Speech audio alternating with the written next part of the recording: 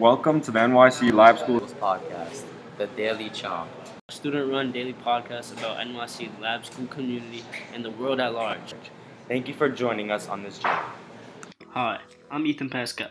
Welcome to another episode of The Daily Chomp. I'll be talking about the American League Championship Series and the National League Championship Series, also known as the ALCS and the NLCS. So if you haven't watched the ALCS, it was the Boston Red Sox versus the Houston Astros. And the Astros beat the Red Sox in 6 games. And if you haven't watched the NLCS, it was the Atlanta Braves and the Los Angeles Dodgers, where the Braves beat the Dodgers in 6 games. First, I'll be talking about the ALCS, where the Boston Red Sox and the Astros played. The two teams I hate most in the MLB. I don't like the Astros because they're cheaters, and I didn't like the Red Sox because I'm a Yankees fan. Although Boston came out on top in 2018, this should be an even matchup. The Red Sox and the Astros are two very offensive and defensive teams. 5 All-Stars came from the Sox: Xander Bogaerts, Rafael Devers, JD Martinez, Nathan Eovaldi, and Matt Barnes. 4 Astro players were selected to be in this year's All-Star game, but only 2 played: Carlos Correa and Jose Altuve. Some might say that the Astros are still cheating and still stealing signs.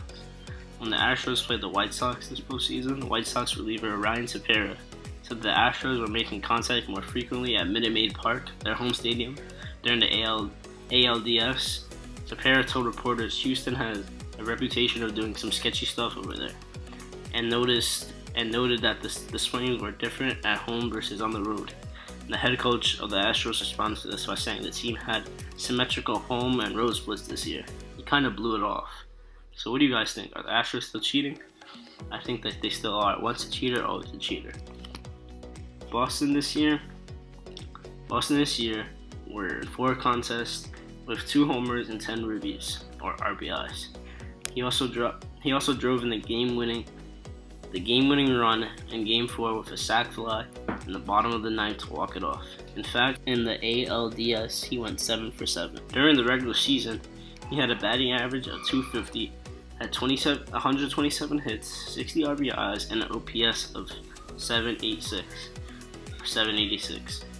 Another great hitter for the Boston Red Sox is Xander Bogaerts, who had a batting average of .295, had 156 hits, 79 RBIs or ribbies, and an OPS of .863. I can't lie, the Red Sox are kind of the underdog this postseason. They beat my Yankees and they beat the Tampa Bay Rays, the first place team in the AL, and many thought they were going to beat the Astros and go to the World Series, but the Astros had other plans. Houston during this postseason has had great pitching and offense. Carlos Correa is arguably a top 10 hitter in the MLB right now.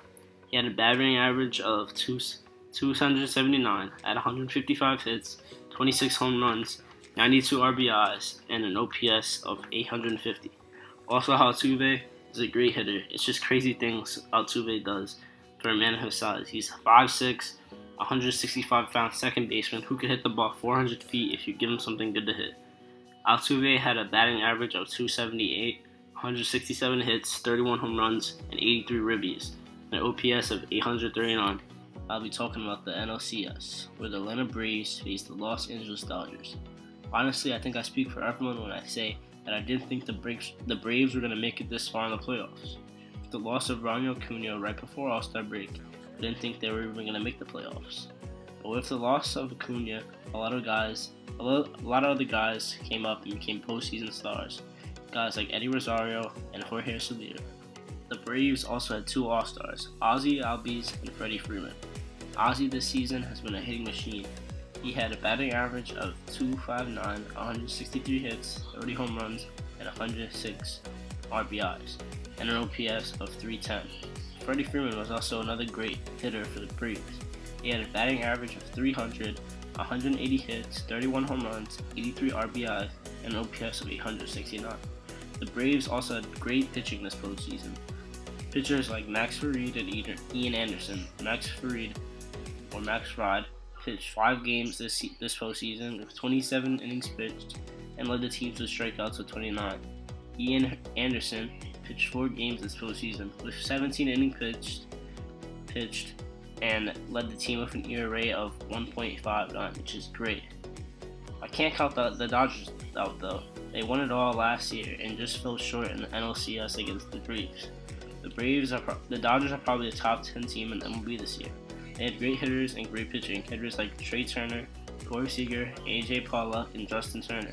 Trey Turner had a batting average of .388, 70 hits, 10 home runs, 28 RBIs, and an OPS of .950. Seager had a batting average of .306, 108 hits, 16 home runs, 57 ribbies, and an OPS of .915. Pollock had a batting average of .279, 114 hits, 21 home runs, 69 RBIs, and an OPS of .891. And Justin Turner had a batting average of .278, 148 hits, 27 home runs, and 87 RBIs, and an OPS of .832. The Dodgers also had great pitching. They had pitchers like Max Scherzer, Julio Urias, and Walker Buehler.